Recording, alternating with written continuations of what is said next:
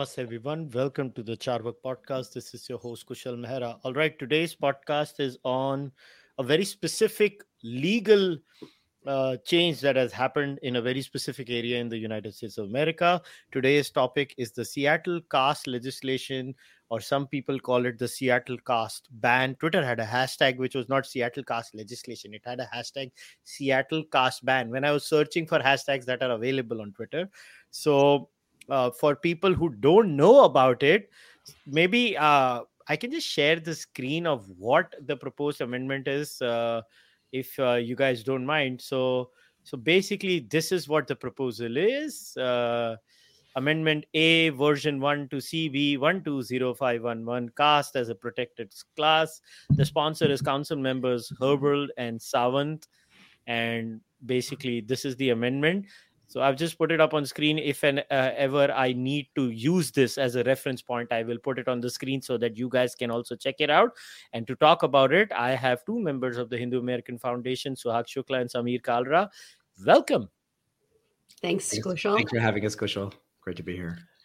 So now for the uninitiated, because we should always go with the working assumption that people in India may not know, or I will go a step further.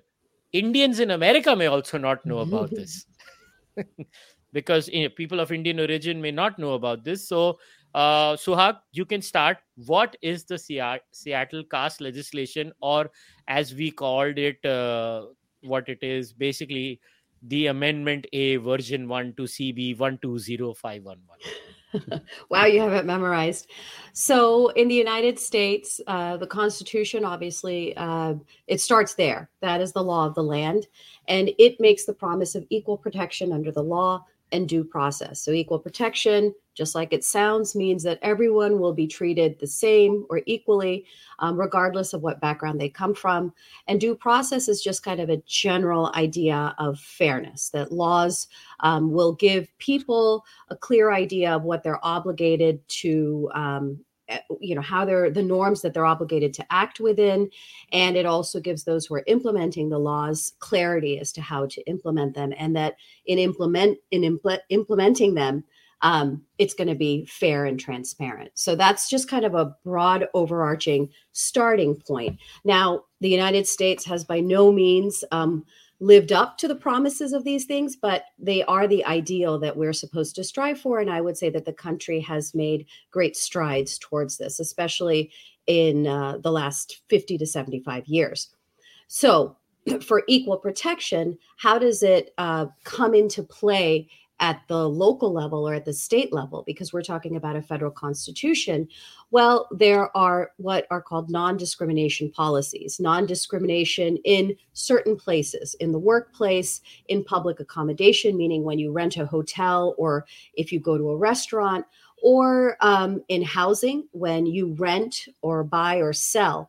These are the areas in which different levels of the governance or the government have said that these are the places that you can't discriminate against other people on these bases: race, gender, national origin, age, sexual orientation, and ethnicity. So there's a number of these different types of classes that are very broad that essentially can apply to anyone, so that if you're working in, whatever, a company, that you know that you're going to have a fair chance in terms of your opportunity to be hired, the types of opportunities you get in that working environment in terms of opportunities for growth and promotion. And you're not going to be treated in a manner where, even if you're just trying to do your work, obstacles are thrown in your way, or the environment is made so hostile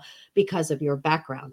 So that's kind of non-discrimination law in a nutshell, into where these laws kind of take place. So what's happened in Seattle is that national origin, ancestry, ethnicity, all of these categories that would probably more specifically kind of govern the behavior, say, between people of Indian origin and also protect them against discrimination, they've decided to add a separate standalone category of caste. Okay, so does that mean now it is an immutable characteristic?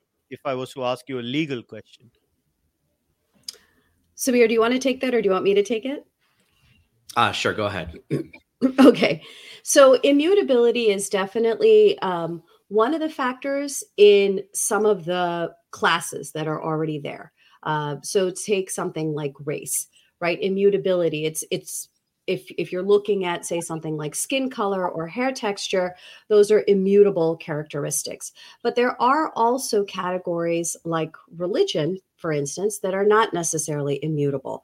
So while immutability has been a factor in deciding whether a class makes sense in terms of needing protection, it's not always necessary. However, the way in which some of the activists that have pushed this, they have made the argument that caste is immutable.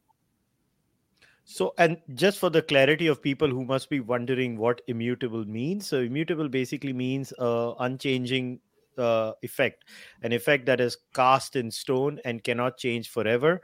So, for example, gender or sexuality is considered immutable even under American law. I forgot which specific legislation it was because I remember of all the people I was having a chat with Razib Khan once, and Razib was like, I don't remember which things are immutable under American law, and I think it was about the gay wedding cake discussion when Razib and I were talking about this. And if I remember correctly, for sure, I remember gender is considered immutable by American law then, but I don't know now whether they would consider gender immutable because gender is fluid now in America. So I don't know about Maybe you that. could say But that about sex in the current environment, at least for okay. some people. I don't know. Okay, so all right. So now that we know about the legislation at a base level, Samir, what are the legal ramifications of the legislation? Sure. So I think at the outset, it's a distinct departure, as Suhag was mentioning, of all other non-discrimination laws in that on the face of it, the law itself does not apply equally to everybody. So it only applies to a small subset of people. Now, originally, of course, that was South Asian. There was a technical amendment that was added, and there were a couple of other groups that were added in there. I think Southeast Asian, I believe Suhag, and maybe like an African, North African group or some other group as well. So basically, a bunch of groups that are not white. But that being said, again, it's targeting a small set of minorities, and it doesn't apply to, yeah, here we go. Thank you. Middle East, Nigeria, Somalia, and Senegal. So if you look at this now, it still doesn't say, basically, it's not a law that applies to every American, regardless of what your background is. It's a very small subset of groups. So on the face of it, it's discriminatory right there and then, because all our laws, whether it's gender, our non-discrimination laws, gender, race, ancestry, national origin, disability, sex, sexual orientation, etc., they apply to everybody. So for instance, you can be a Caucasian person working in a company, and you can file a discrimination case against an African American boss or against an Asian American boss. It doesn't matter, and vice versa, and all kind of mixtures in between. So it applies to everybody. Caste will, by how it's been defined in this legislation and how it's generally understood, will not apply to everybody. It will only apply to these subsets of groups, and in particular, South Asians, even though I hate the terminology South Asian, but for this purposes, we'll use South Asian. In India, we call it Akhand Bharat. Yeah, Akhand Bharat. That's much better. Because my dad is from Pakistan originally. I like that terminology. So that, right then and there, that's a problem. That's number one. Number two, how is this going to be applied? What is the evidentiary standard going to be used to determine if somebody files a claim under this new law that they have faced some sort of caste discrimination? What is going to be the evidentiary standard that's used to determine, what somebody's caste is in the first place? And if they say that, hey, I don't have any caste identity, I don't identify with any caste, is one going to be, forced upon them for the purposes of litigation or a particular claim? Secondly, by creating this category, it automatically assumes that these groups of people that have been named in this legislation are more inherently prone to discriminate. because that is part of their community. That's part of their group. So there's a due process issue there. The assumption is that we are discriminatory without giving us the due process of law to actually see whether we have committed any discrimination. So there's going to be a presumption of guilt. And then you need to prove that you are not guilty of being a casteist, or discriminating on the basis of caste. So there's an equal protection implication on the face of the law. There's a due process implication in how the law is going to be applied, and it's going to be. I don't think people understand. It's going to be a mess. I think for people in India, you obviously know that there are thousands of categories for caste, but there's no real legal definition of caste. It's just these are the categories that are that would be eligible for benefits for the quota reservations. But there's no actual legal definition per se. There are just thousands of categories. So then how is that going to apply in the US when people are, coming up with, thousands of categories of caste? How is that even going to be applied? There's no legal precedent in America. Who's going to be the arbiter of that? Who are they going to go to as experts? So there are a lot of things that just haven't been thought through here. And there's no real sense of the extent of discrimination in the first place. So we're not saying that if there's discrimination, it shouldn't be dealt with. It's how it should be dealt with. We believe that our existing laws are strong enough to deal with it. Many other subcategories like immigration status, language have been interpreted to fall under existing categories of law, such as ancestry and national origin. So if there is a caste discrimination case, why can't that similarly be read into or interpreted to fall under that existing category? Why do we need to create a whole separate category of a legal non-discrimination policy? And the final thing is that what comes next, right? So forget about from a Indian or Hindu or South Asian perspective, but just as an American perspective, does that mean now for every single perceived problem and every single community in America, we say that there is an issue, and how do we deal with that issue? By creating a new law that only applies to that particular group. So by that argument, then we should have thousands of different, micro laws that apply only to specific categories. And is that the road that we're going down? I have a huge problem with this point over here that I think I need to share some views. It's really annoying. So what if, Suhag, you are Julia Roberts? Hindu, Yeah. Mm-hmm. follows the so-called South Asian system. She clearly is incapable of discriminating because she is not from all over South Asia, Southeast Asian, African community, Japan, the Middle East, Nigeria, Somalia, and Senegal. She might be Christian, Muslim, Sikh, anything, or Hindu, but she's not from those areas. So this legislation, in my eye, assumes that white people are incapable of discriminating on the basis of caste, even if they convert to Hinduism. Or am I misreading this?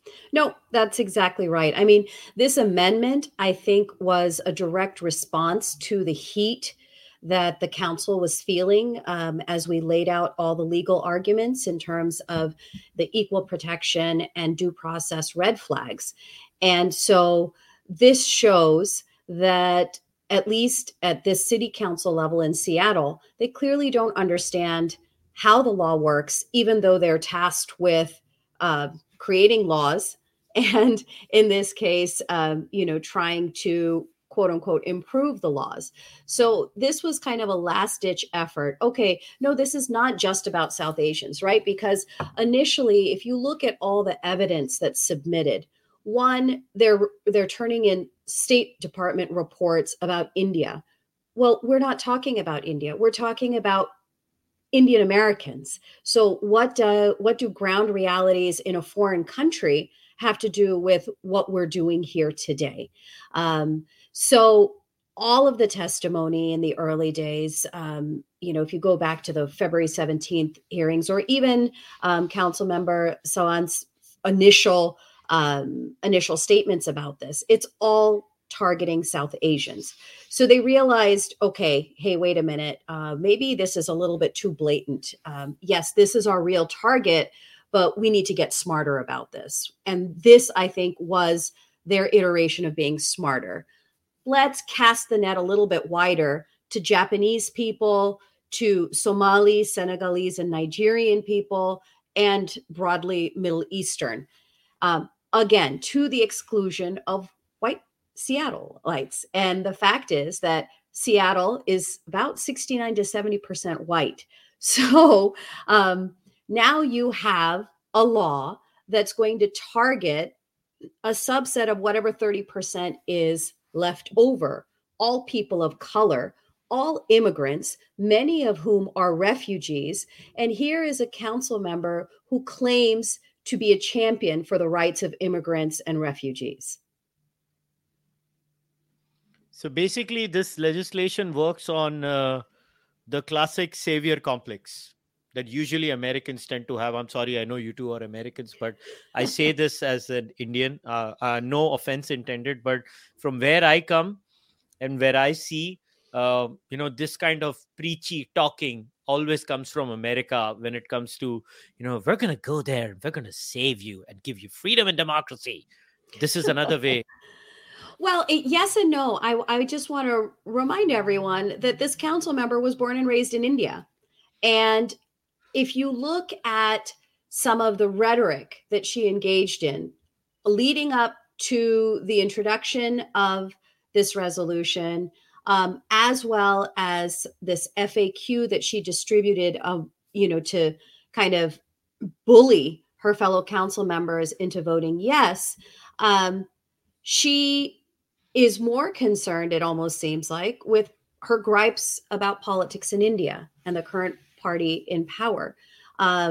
She is a self-identified socialist. She calls anyone who opposes her right wing. Well, I suppose that makes sense when you're so far out to the left that even, moderates on either side of the aisle are right wing. That's just the nature of what happens when you're on one extreme. But what does a policy in Seattle and members of the Indian American community opposing it have anything to do with Prime Minister Modi? But somehow in the FAQ, his name and the name of the BJP came up. So yes, America has had a history of, savior complex for sure. I don't deny that. But here, I think we're seeing a textbook case of someone who is, as an American now, using that platform to try to fight a political battle that really belongs in India. It's very interesting. Yeah, sorry, Kushal, if I could just add one thing there. I agree with you, Suhag, but what I would say is that, these issues when it comes to Hindus in India, though, always seem to unite the left and the right in America. So regardless of however they feel on other political issues or social or cultural issues, when it comes to issues of India, Hinduism, and in this case, if there's the issue of caste, even the right, they will come and support it because in their long view, this supports their overall agenda. So that's the kind of the uphill battle that we're facing around things like this particular legislation. Look, what bothers me about this legislation is the a priori assumption that Southeast Asian, South Asian, and African communities are the only communities that have hierarchies. Mm-hmm. Because whether you want to call it Jati Varna, whether you want to call it caste, it is basically a system of hierarchies. It is not like, the people who are born in this landmass or these landmasses that we are talking about were so smart and they're like, look, we can build hierarchies and we can make them rigid. So the assumption is only these people are capable of it, because I'll tell you the next point, which is even worse than the first point, because this is that, dirty immigrant carrying his dirt with him. It's literally written in the law. I'm sorry, this is so deeply offensive. The point C says, and I quote, the concept of caste and associated discrimination traveled with individuals and communities through these regions and into diasporic communities around the world, including the United States. I'm going to flip this around. The concept of racism and associated discrimination traveled with individuals and communities through these regions, bracket, Western Europe, Russia, Eastern Europe, North America, Oceania, whatever, white people stay wherever. So, समझ जाओ तुम लोग, white land. Through these regions and into diasporic bracket, because white people don't call themselves immigrant, right? White people in India are expats. They have a word for themselves. They're expats around the world, including the United States. How do you think an average white man would feel if they read that? No, it's that's exactly right. I mean, she says, well, some of these, not particularly this attack, but when you see other attacks on, say, Hindu American candidates or people who are looking at having their appointments approved, Hindus are very often equated with white supremacy, ironically. And here you have this sort of thing where it kind of gets flipped, right? And so in that sense, to Samir's point, I wholeheartedly agree that when it comes to these types of policies, you do see kind of the further ends of both spectrums joining together and championing these policies. I want to point out that unlike laws in India, the United States and our equal protection laws here do not institutionalize presumptions of who's the victim and who might be a victimizer. That goes back to the point that Samir and I brought up in terms of these being broad categories that are what's called facially neutral, right? So race, no particular race is presumed to always be the perpetrator of discrimination or oppression. And no one is presumed to always be the one who's victimized.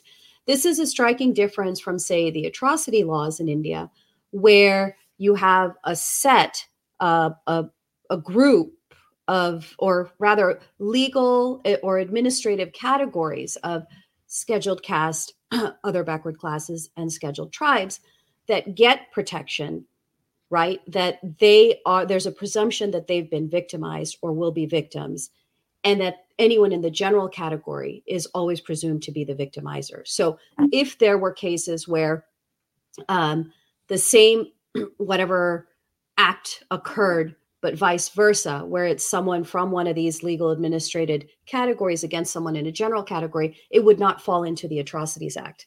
That's not how these laws would work. So ironically, the day of the hearing and the day of the vote, you had people testifying, you had people talking in the halls of City Hall about how Brahmins are basically like the most evil set of people ever. And the fact is that regardless of whether this passed or not, if we want to talk about caste discrimination, well, if you are singling out a person on the basis of their ancestry or background, that's caste discrimination. So unlike in India, where that might fly, in the United States, whether there's a caste policy on the books or not, that sort of rhetoric, if it's going to create an environment that's hostile enough, especially in the workplace or in public accommodation, that too is banned, that you cannot engage in that sort of hatred.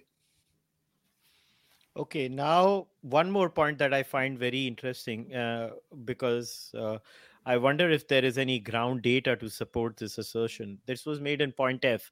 Awareness of the experiences of caste oppressed communities with discrimination has been growing in recent years. Now, if it is growing and it is proven with absolute certainty, then honestly, I don't have any problem with this legislation. Yeah, so that is, I think that's the key issue here, is that there is no data. The only scientific data actually that looks at caste discrimination came from the Carnegie Endowment survey on Indian Americans, and that looked at a number of different types of discrimination. And when it looked at actually caste discrimination, I think it boiled down to only 2.5% reported actually facing some type of caste discrimination. And when they described it, I think in a couple of those cases, it was actually claimed that the perpetrator was white or non-Indian or non-South Asian or whatever. So there may have been even a conflation of, caste and some other type of discrimination. Now so that's the kind of the only scientific data, which is very limited. We'll definitely admit. Now, if you look at what the type of data that keeps being presented or keeps being used to actually support the need for these policies, it goes back to the one survey by Equality Labs, which was deeply scientifically flawed, that said that caste-based discrimination is a huge issue. Now, I don't remember the actual data points in that, but it basically made some, over-the-top claims about the extent and nature of it. Now, how, again, are they defining what is caste-based discrimination? Again, that's another problem. So, Equality Labs and their comrades in arms in many of these other groups, they make assertions such as, if you ask somebody whether they are vegetarian, that is a form of caste-based discrimination. If it's a kind of a subtle form of it, it's code for a casteist prejudice. If you pat somebody on the back, that means you're trying to check if they have a janeo on, they're wearing a janeo, and again, goes to caste identity. If you talk about, or you take your kids to a Bal Vihar on Sundays at the mandir, then that means that you are asserting some type of a caste identity or caste discrimination if you're talking about that in the workplace. So these are the types of things that are being promoted and pushed as signs of whether somebody is casteist or somebody engages in caste-based discrimination. Now, the other part of this is that when people, and a lot of this came out in testimony, when they talk about experiences of caste-based discrimination, they talk in very generalized terms. There's not a lot of specificity. There's a lot of, we have faced violence, hundreds or thousands of people have faced violence. Well, if that's happening where there's not one single police report that, is on record, basically mentioning that these people are being attacked because of caste or whatnot. Now, I can understand that there's maybe, a fear of reporting certain things. That's in general, in a lot of communities, there's a fear of reporting incidents, but nothing. There's like zero, reports on the record. And so, when they talk about this, it's in very, very generalized terms. It's conflating a lot of different issues. And there's really no actual good scientific data that looks at this issue to actually say that it is a serious issue or here is the actual extent of the issue.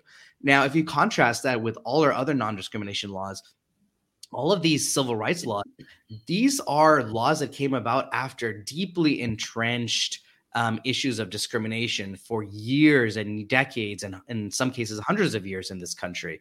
And that has been studied and that has been significantly reported on.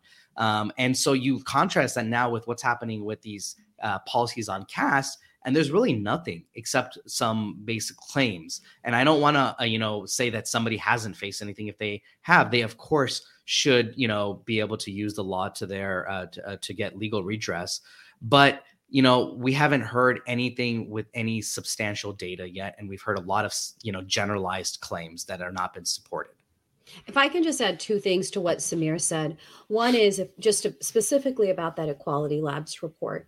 For those respondents, first of all, sample bias, confirmation bias. They only distributed the survey amongst South Asian activist groups and Ambedkarite groups. So you already have a particular slant in the population that you're serving. No major Hindu organizations or temples were included in that report. The second thing is that for those who did not identify by a caste or did not include a caste identification, they threw those responses out. So you're basically concentrating those people who might have more of a caste consciousness.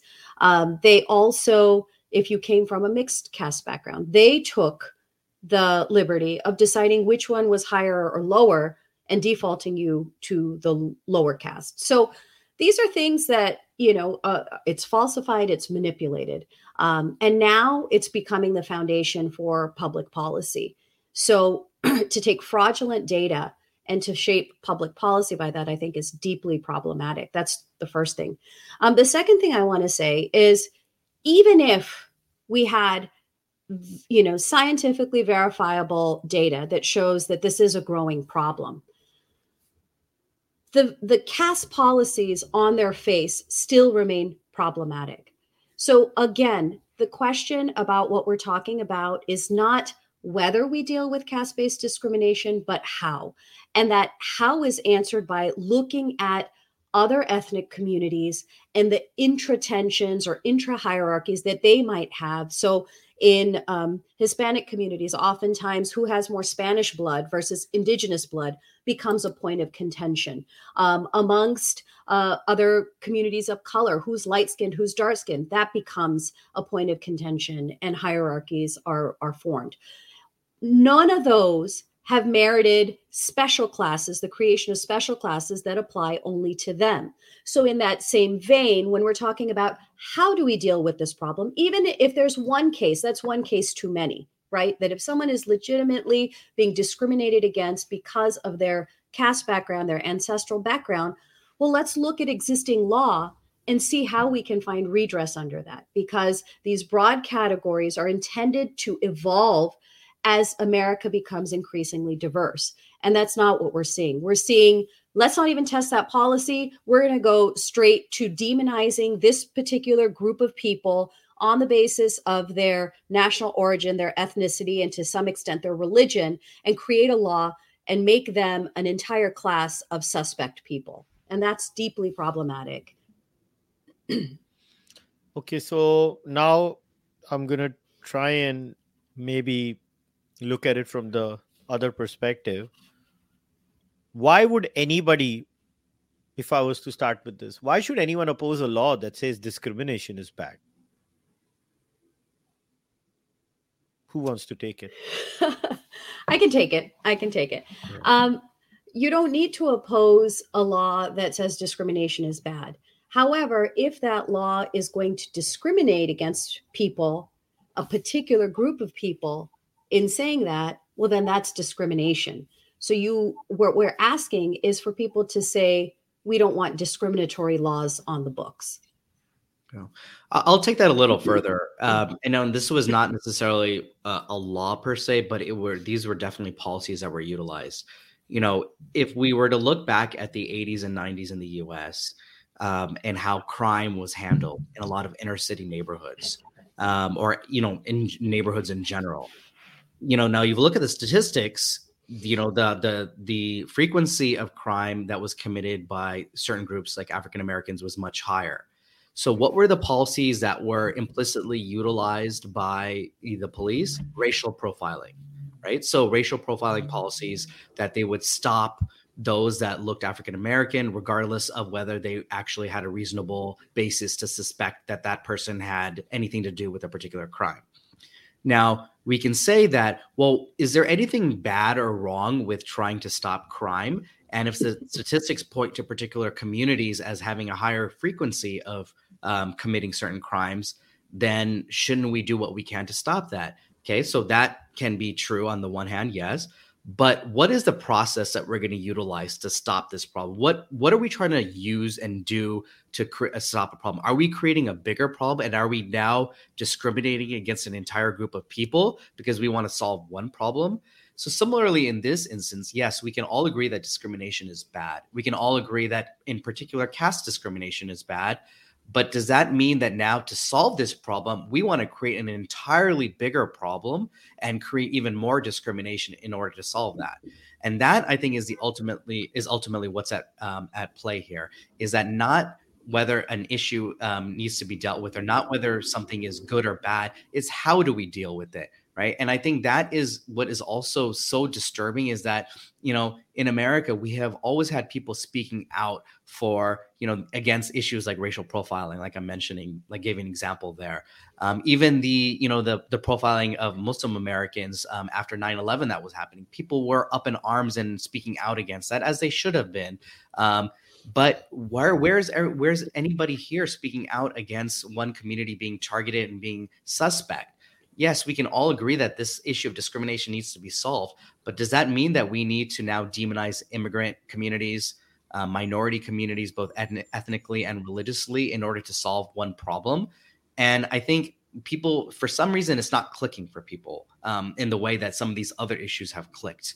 And that, I think, is where our challenge is. And on the face of it, yeah, it all seems great. We're trying to solve this issue of discrimination. And, you have when people come up with these, testimonies, or they, argue that this is an issue, it's very compelling. And if for somebody that doesn't know much about these issues, you can see why they may be swayed or convinced by it. But if you dig a little deeper and you look at what the problems that you're creating by doing something like this, we hope that will actually then bring people to understand that, while it's definitely a noble cause to try to stamp out caste-based discrimination, you're going to create more discrimination in the process of doing that. Yeah, but what about the point in the amendment that says existing anti-discrimination protections do not fully encompass caste discrimination? So we have to create this awareness, and they might say, well, sometimes the people may not know that these dirty Hindus, they practice this dirty system, and we need to make a law so that these dirty Hindus know that. I mean, I'll just say that that's a direct response to us saying it is covered. I mean, here you have the community saying, hey, listen, we agree this is a bad thing. No one should be discriminated against, discriminated against on the basis of their caste. But here's existing policies, and we think we can get respite. We can get protection under it. To just make that proclamation without even ever having tested it, I think it's irresponsible lawmaking.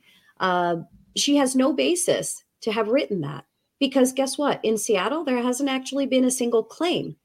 And the one claim in the entire United States that's still a pending case is the Cisco case. And there, we're looking, we can see, it's almost like a crystal ball to see what potentially may happen when you have people who are supposed to implement these laws come into these scenarios with these preconceived racist notions about Indians and the type of havoc that they can wreak on the lives of ordinary Indian Americans. And that's kind of what's happened in terms of basing an entire case on stereotypes, is what we see in the Cisco case. I would encourage people to look into the actual facts of the case. We have some of those facts available in terms of, here you have one of the named defendants who goes out of his way to recruit John Doe, who is a self-identified Dalit. They were both classmates at IIT. And even within this larger team, the defendant had hired others who are also self-identified Dalits, one of whom was actually one of the top leaders in the division. So, this idea that there's rampant caste-based discrimination, and everyone keeps including the Cisco case as evidence of this, is dishonest, because that case is still pending. And as you look at the actual facts of the case, you realize on what type of shaky ground it rests beyond stereotypes. Yeah, I would just add one thing right there, that in terms of, the allegation that, caste-based discrimination is not covered under the law, therefore we need a law to explicitly call that out. I think the problem is that our non-discrimination laws are not meant to be exhaustive laundry lists of every single type or example or, subcategory or subcategory of a type of discrimination. What you are supposed to use are the existing laws and try to interpret types of discrimination and whether they fall under those existing laws. And I think that hasn't been done yet. And that's the problem, is that they're trying to say, well, this doesn't work, without even trying to see whether it works, and then going ahead and creating a law based on that. So essentially, from what I understand in American discourse these days, that gender is fluid and caste is rigid. Well, I'm glad you brought that up, because, on 2 occasions now, I've had white reporters, in one case, an African-American reporter, interview me about this issue, because we've been dealing with it for the past 2 to 3 years, because it's not just Seattle, right? There's college campuses, a number of them, that have added caste to their non-discrimination policies. And when they published the stories, I was described as a Brahmin American. That was the first time I'd actually seen that sort of descriptor. Now, people might make assumptions because of my last name that I'm Brahmin. It happens to be my married name. My does it have anything to do with what I identify by, what I grew up as, what my attitudes are towards different people, what my lifestyle is? No, it's a married name. Anyways, so I call him, both these reporters back. One of them, I said, okay, so you would not go as far as to presume my gender, but you're going to presume my caste. And as soon as I presented it that way, he was mortified, apologized, and then he asked, well, how would you like to be identified? I said, I'd like to be identified as a Hindu American. With the other reporter, when I brought up the same point, what they ended up doing is changing the story to say, well, Shukla refused to divulge her caste, right? So this is kind of a good example of how either presumptions are going to be made, they both have presumptions laden in them, right? But on the one hand, at least there was that respect to say, okay, well, what do you identify by? Rather than having this patronizing approach of just making assumptions about me. And on the other, there's almost like a shaming, and implicitly by saying I refuse to divulge my caste, they're essentially saying something there too. And so these are the types of presumptions I think will kind of go into the implementation process of something like the law that we see in Seattle. Now, when we talk about caste being included already under national origin and the need to test it out, what's important there is that then even in the investigation process where someone is tasked with implementing Title VII regulations, Title VII is this act within, or the section within the Civil Rights Act of 1964 that talks about discrimination in the workplace.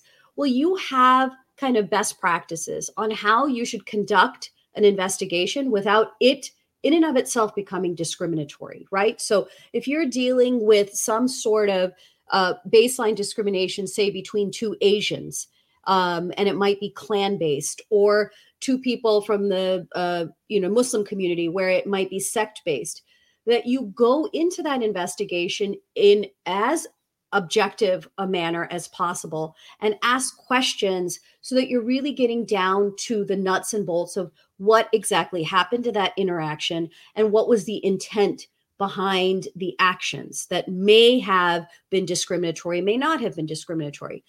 When you have a category like caste, it's so laden with stereotypes. I mean, sixth graders in the United States, from sixth grade to ninth grade, you basically learn that Indian society from time immemorial to today is reduced down to a pyramid of 4 classes where the priests kind of rule over the rest of society, and it's an oppressive structure. Now, you can go to India and you know that dynamics are very complex, and they are rooted in things like economics, in political power, and on some degree social. But India is not exceptional in the way that its society is. Every human society has its hierarchies, and those hierarchies change over time. They're not ossified into this simplistic, reductive, and racist pyramid in the way that India continues to be taught about, talked about, and reported about. Okay, this is going to be so much fun because I can just look at the possible things that are going to happen. So, how are they going to identify the caste of the person? They'll go by the surname. There is one particular surname that America has a lot of. That surname is Patel.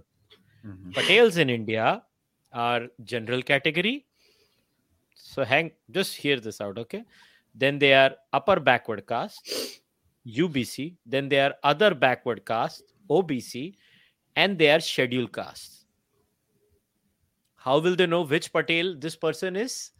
Then they will tell the Patel, Gamada batao. What are they going to do?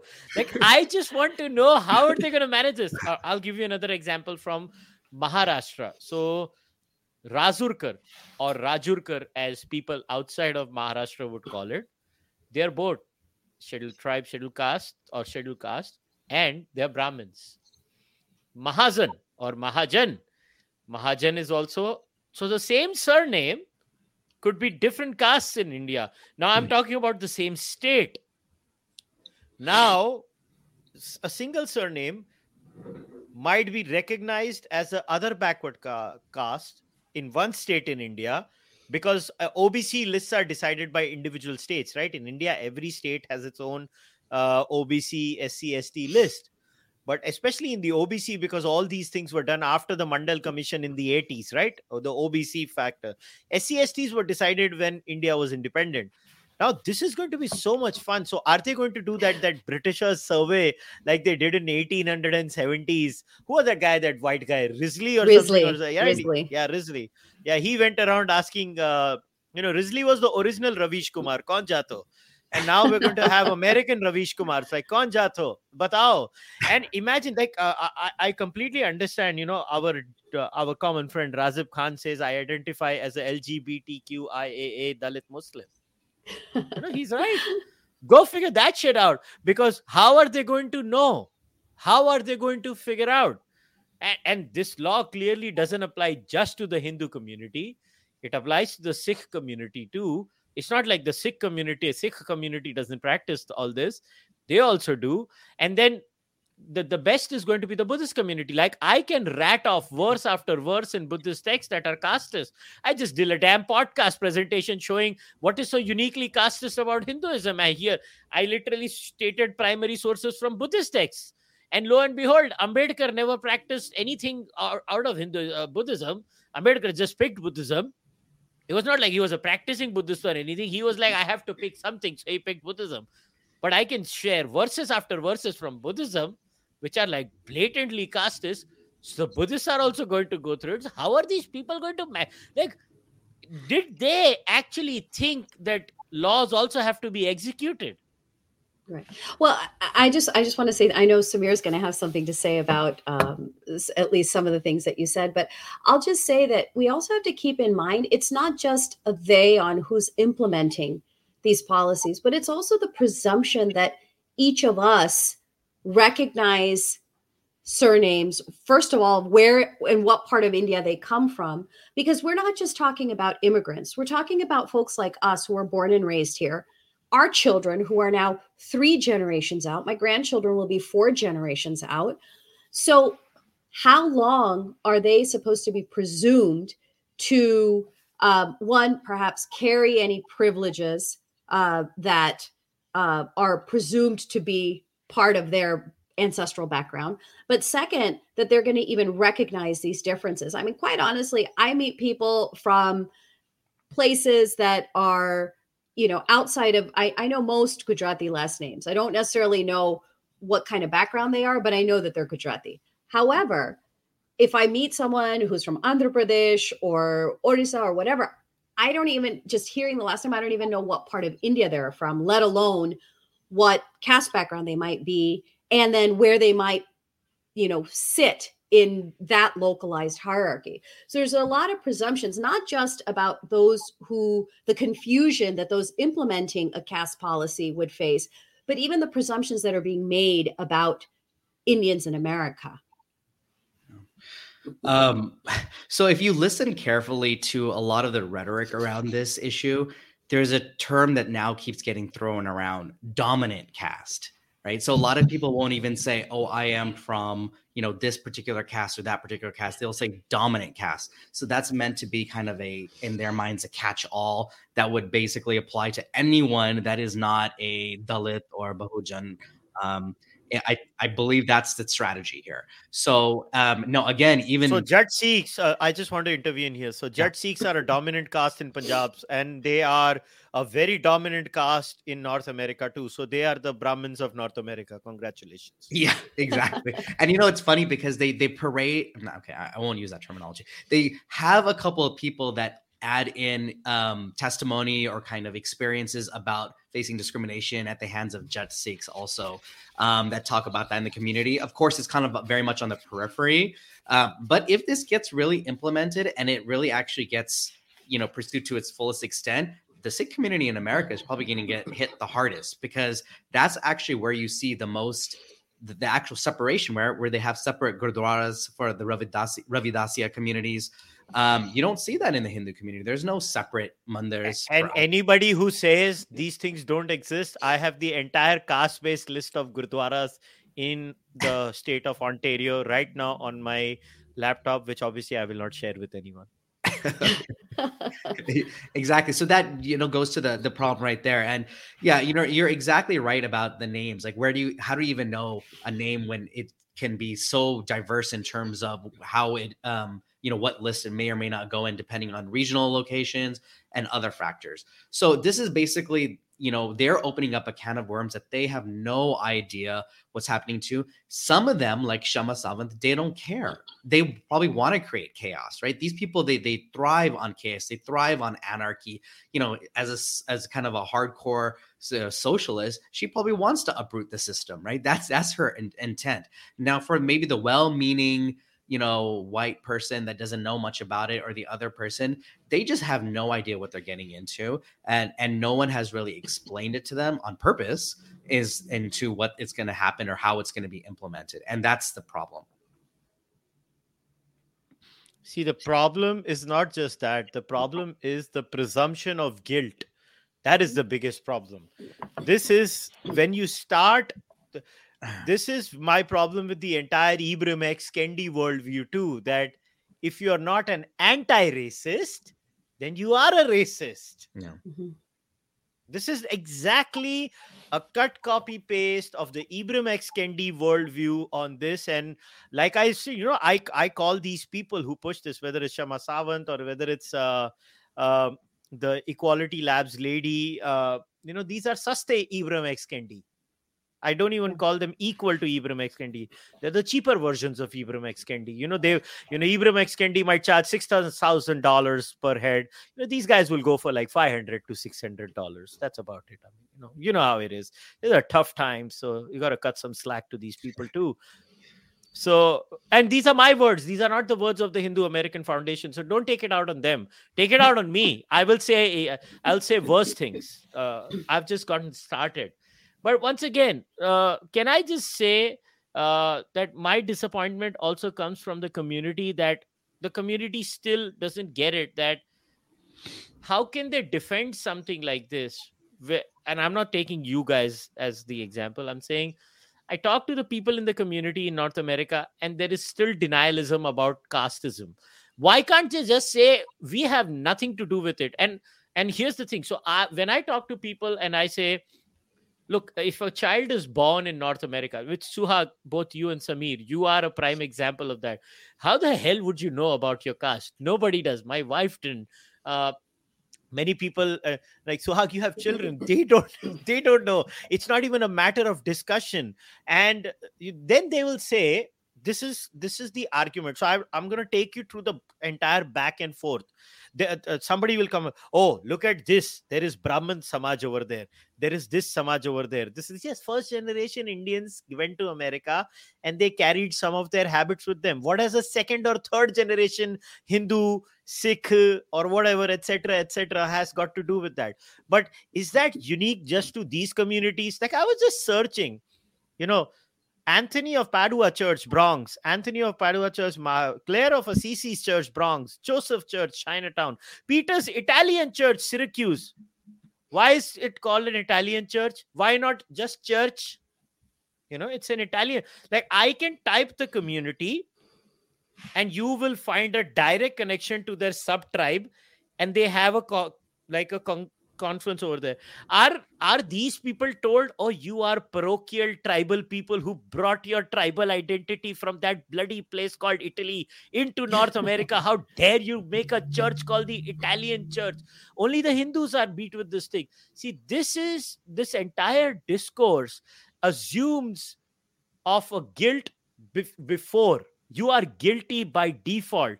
There is no Nothing. Look, if I am a person who, like, there is nobody more anti-caste than me. I want the damn system to be nuked.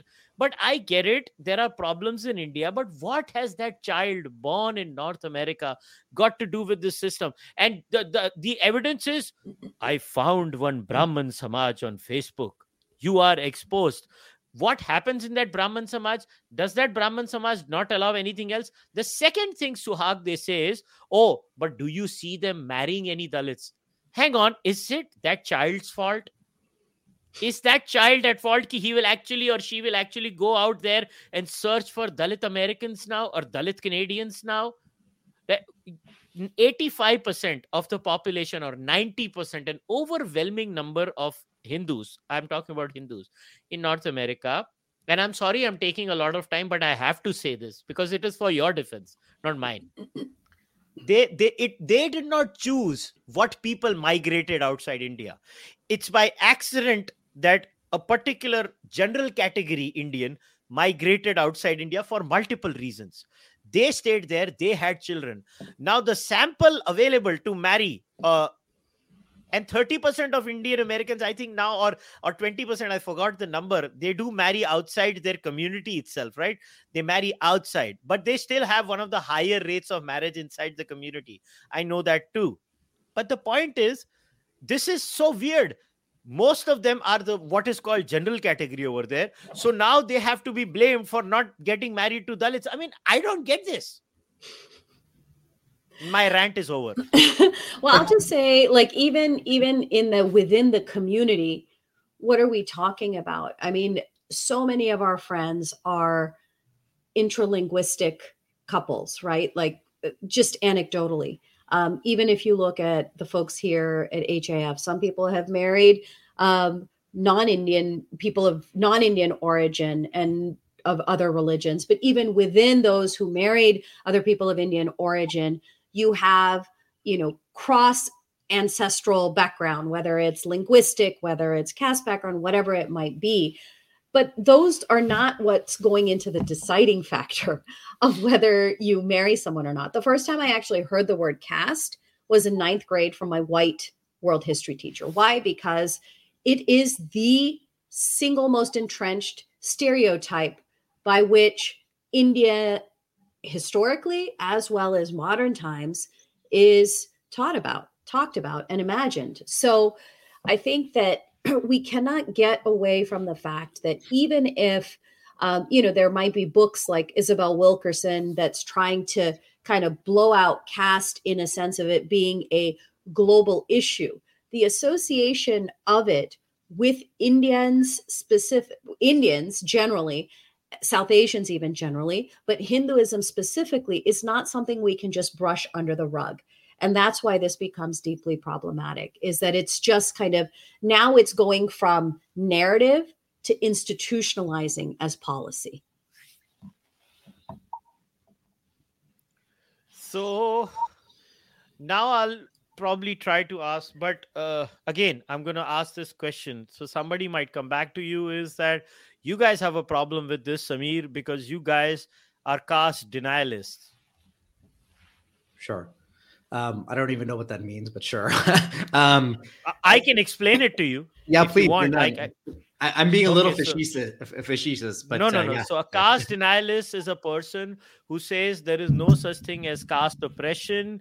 They believe Hinduism never did any such thing. So that is why they are opposing any kind of legislation like this. Sure. So, I mean, look, I think that is a straw man's argument, right? And that's kind of meant to just distract people from what the real issue is here. But just indirectly in response to that, on the record from the beginning, we have never denied that there's been issues around caste, whether in India and even here, we've kind of allowed for that, that possibility and said that, yes, there very well may be issues that are happening here in the US and they need to be dealt with. And so, we have been very clear on the record, and that's in all of our materials and even in our education and textbook reform materials, on our statements, our legal briefs, everything on this issue, anything related to caste, we have always been very clear that, we abhor caste-based discrimination and it should be, dismantled in wherever it occurs, and it should be fought wherever it occurs. So we've been very clear on that.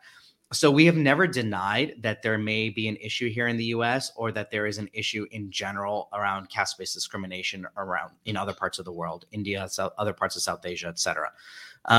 So, our issue is just, okay, so how do we deal with it?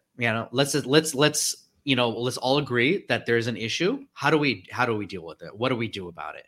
And that, I think, is the crux of the issue is, to deal with it effectively. Again, we don't want to create more discrimination, and we don't want to, target an entire community and say, you guys are discriminatory, and we're assuming you're discriminatory from day one, and we're going to police you. Basically, we're going to police you. That's what they're saying. We're going to profile you. We're going to police you in a certain way because you, Hindu American, Indian American, South Asian American, and for the purposes of Seattle, Japanese American, and Senegalese American, and you other 3 or 4 groups are not capable of abiding by American non-discrimination laws. And you, therefore, this goes back to the concept of this white man's burden and this kind of, we need to do this because you are not capable of doing it yourself. And that's the issue here. And that's where this is opening up a whole can of worms and more discrimination.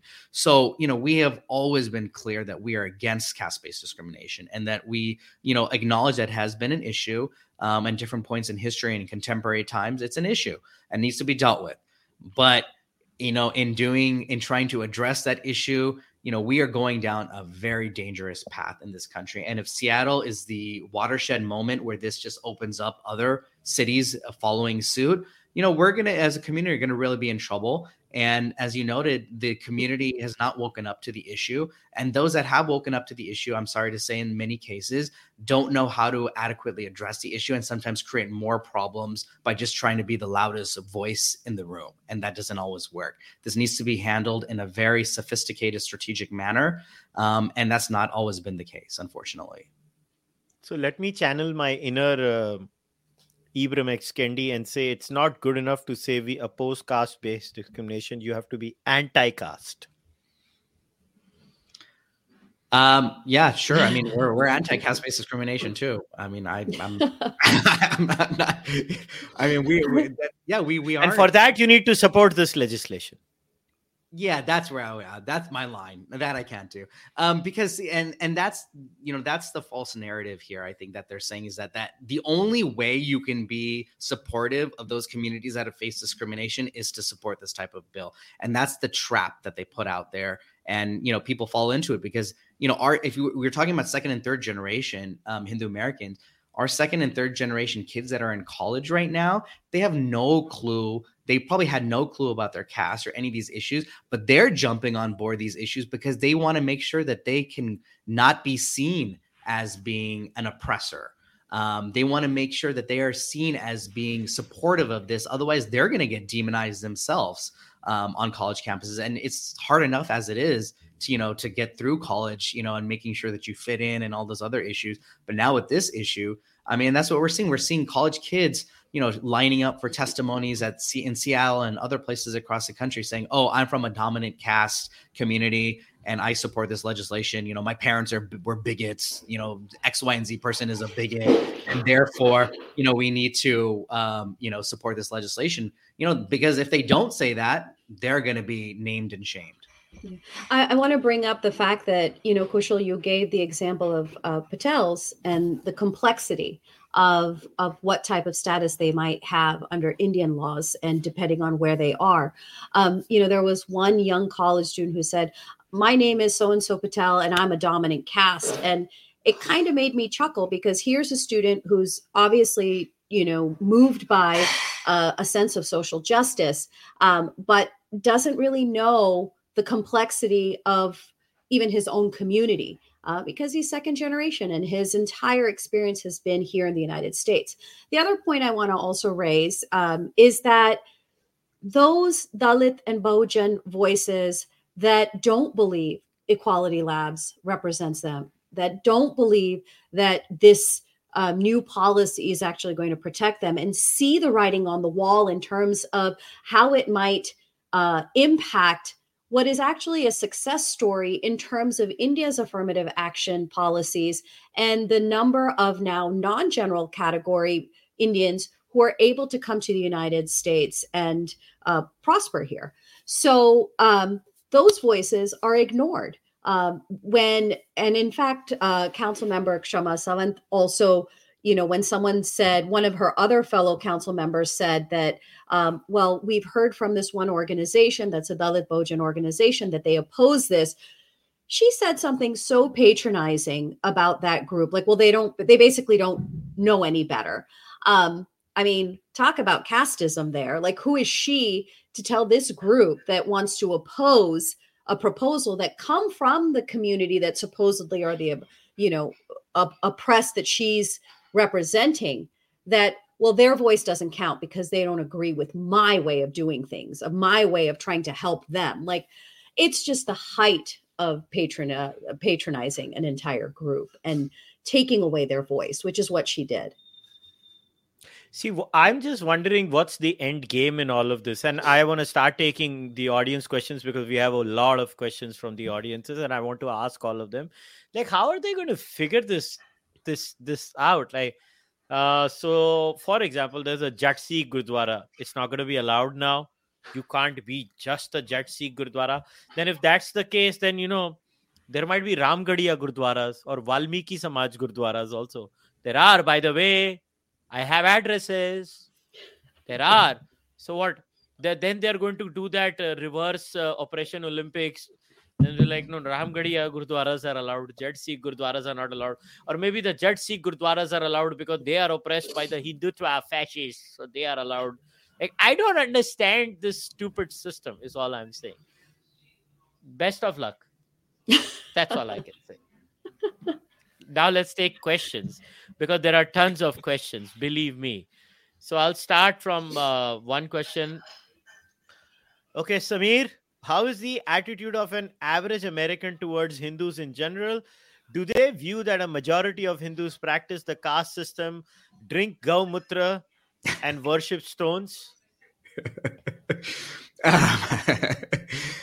Well, maybe, but no. I think this is the the whole irony of all of this. I think in general, the average American has had a positive interaction with Hindus. Now, what they may think theoretically about Hinduism or what they may have heard about certain issues may be different, but the positive interactions that we see across the country that Hindu Americans have had with their non-Hindu neighbors and average American neighbors has by and large been a very positive one.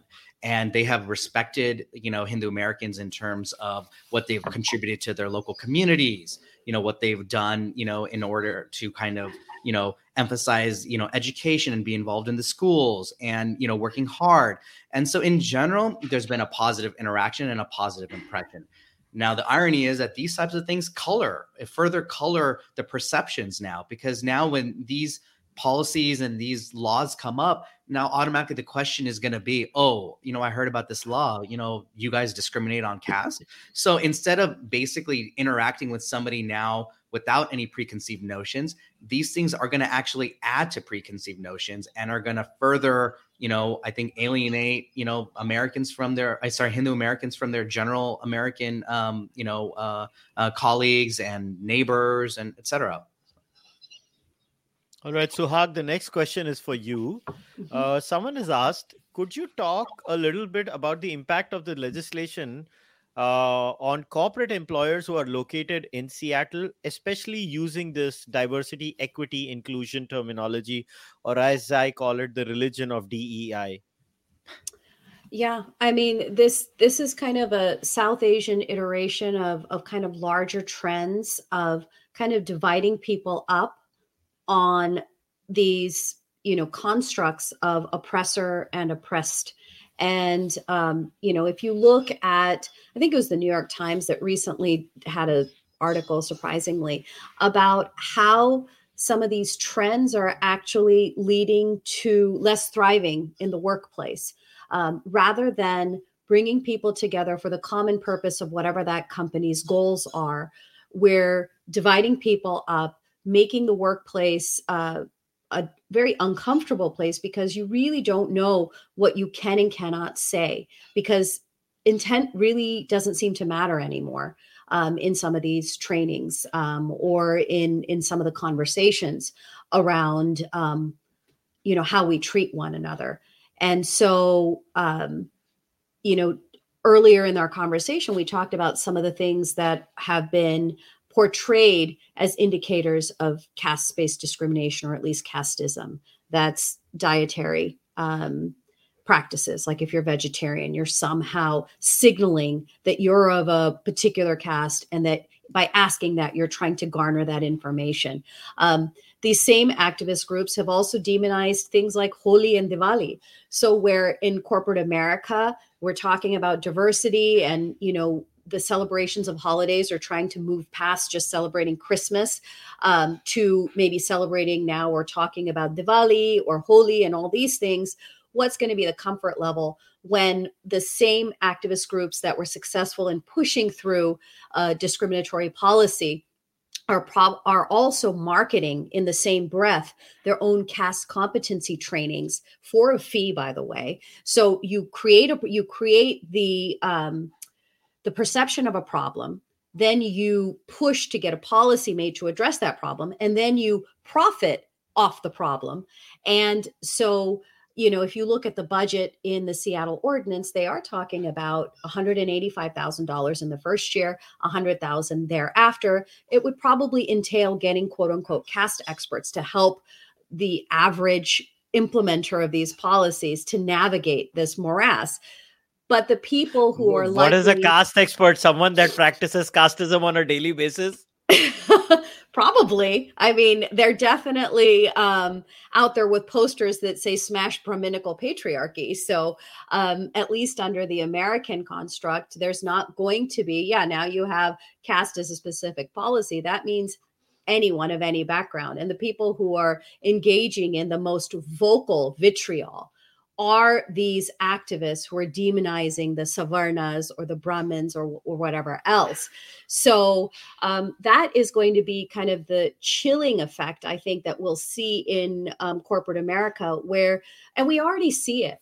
Look, when the Cisco case happened, when it was filed, it was really unprecedented for a state agency to put out such a media blitz behind a case, so that you're basically asking for trial by crowd, or by the mob, as opposed to trial by jury, right? Where essentially they put out all these press releases before they've even carried out the case in court, and so guilt is presumed. And so now that Cisco case, even though it's still pending, becomes evidence of widespread caste-based discrimination. So we were getting inquiries from people working in tech companies in California, where a well-meaning white administrator, say for instance, starts a Slack channel on caste discrimination, and that just unleashes all these hateful posting of hateful articles about Hinduism being casteist, how it's an oppressive construct, and all these types of things, so that the average Indian tech worker who may be on an H-1B wants to keep their head down, because they know that if they say anything or whatever, it may just be easier for the corporation to just fire them, and they're not really going to have much. They have 60 days to find a new job, or they're out of here, right? So it creates a really abusive and hostile environment for your average Indian worker. Yeah, so now in the future they might ask for caste certificates for immigrants from India. That's one possibility. How are they going to do it with second and third generation, fourth generation, whatever American kids? Best of luck. Best of luck to them. Yeah, they can do it with the Indians born and raised in India. I don't know how they're going to manage it with the ones who live there. And on this whole vegetarianism and Brahmanism thing, like, seriously, what the hell? White man practices veganism, is so progressive, it's so awesome, and Indian does it. Like, do they realize I'm not saying they are more than, let's say, Brahmins, but definitely there is a huge chunk, especially in northern India, of scheduled caste, scheduled tribe communities that are vegetarian by choice. They practice vegetarianism since centuries. Mhm. It's a part of their religious identity. Are these people going to tell them how to live their life? Do they realize how complex this structure is? Right. Do they realize how diverse India is, or are they just using this? And this is going to be my closing comment, but I'll just say it now.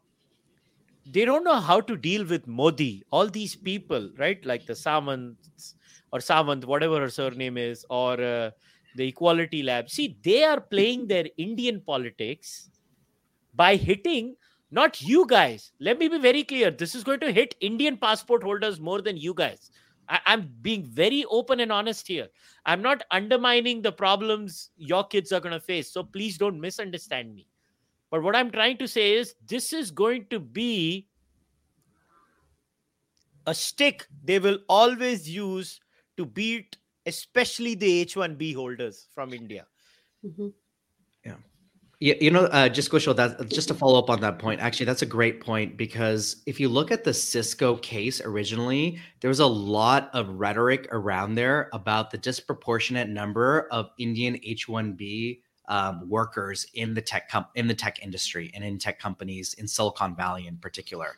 If you look, as you pointed out, in the Seattle ordinance, when it talks about diasporic communities and then bringing this with them. So there is a very, very, in some cases subtle and in some other cases not so subtle attempt, I think, to also undermine the Indian immigrant H-1B visa holder and worker that has kind of, worked very hard and established a great place for themselves in the tech industry. So this is a shot at them as well, specifically beyond just this kind of general, broader, South Asian community, et cetera, specifically at that particular group of immigrant workers. Yeah, well, best of luck to them. Well, what can you do? So, are equality labs related to the Dravida Munatera Kalagam in any way? DMK, if you guys don't know what I'm talking about. It's a political outfit in India Yeah. practicing perierism. I don't know if there's any formal connection, but I wouldn't be surprised if politically they would echo some of the same positions. Certainly a shared ideology, Yeah. for sure. All right, fair enough. Okay. Has the Hindu American Foundation met with the mayor's office or intends to or anything? Somebody has asked very specifically. Yeah. We are definitely working with local leaders to meet with and communicate with the mayor's staff, with the city council, city legal council. Anytime I say council, people are assuming COUNCIL, but also COUNSEL.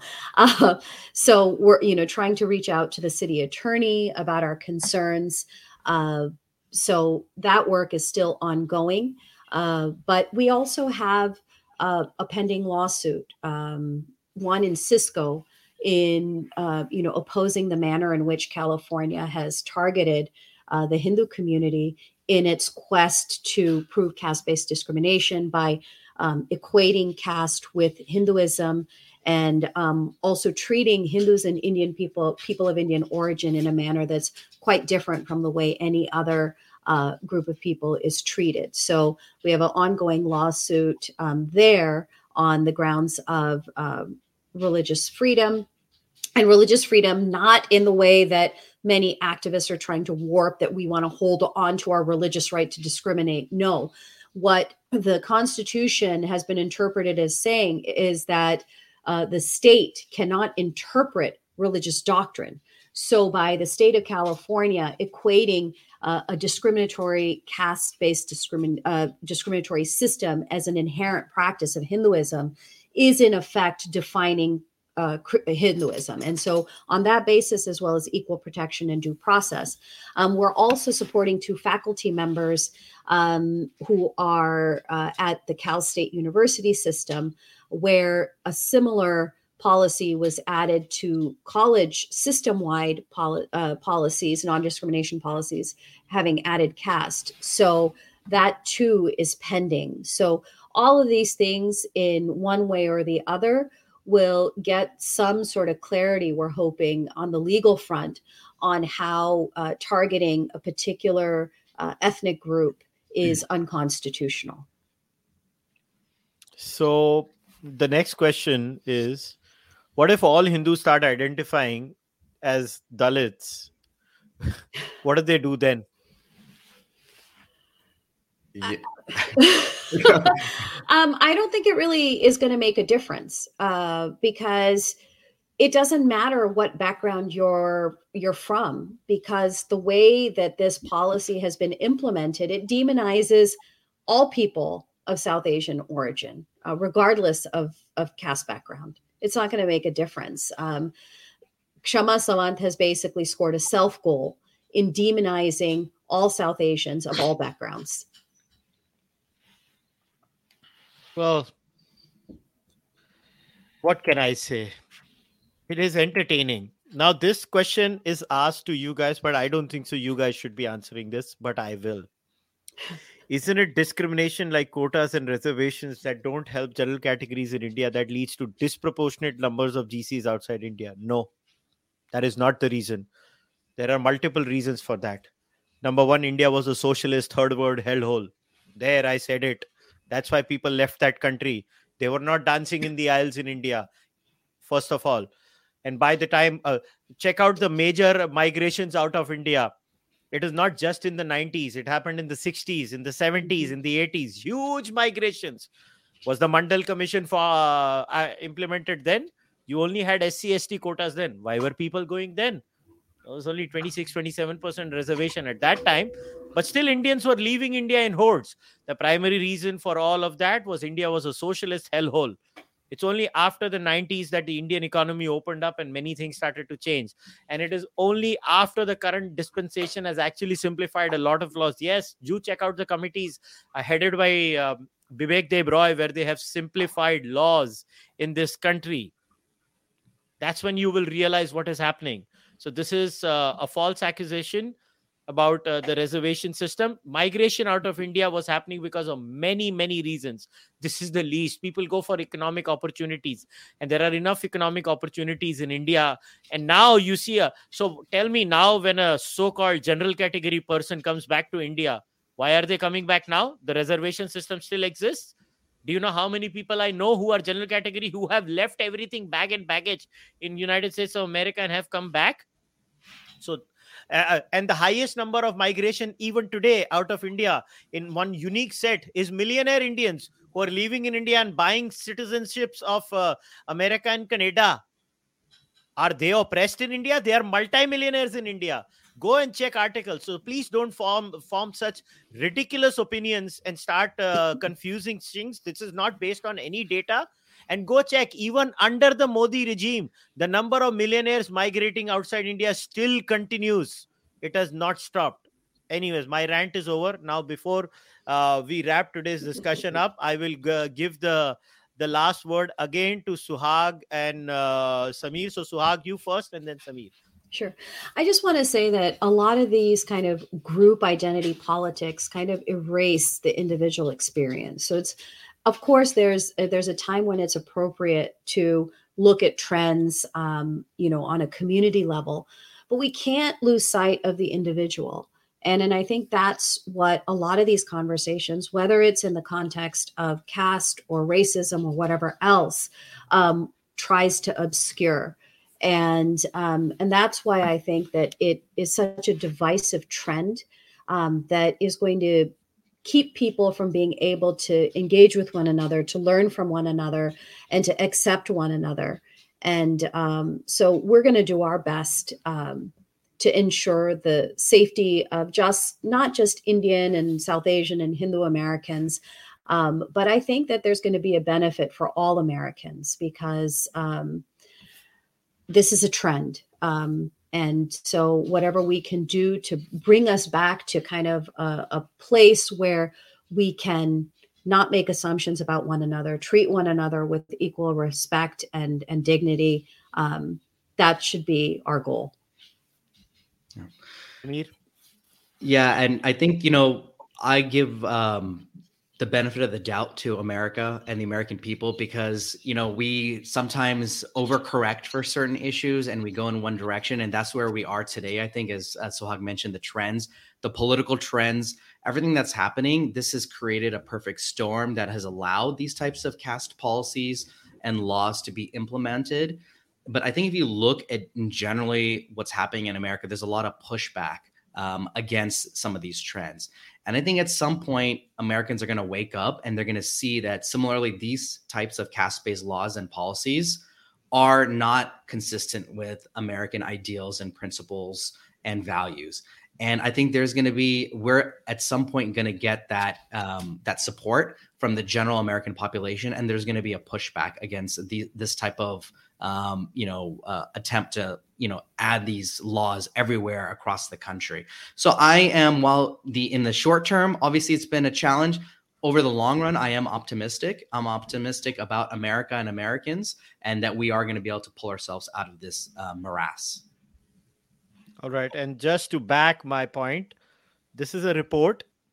8,000 millionaires migrated from India in 2022, says report. And India is ranked third on the list after Russia and China.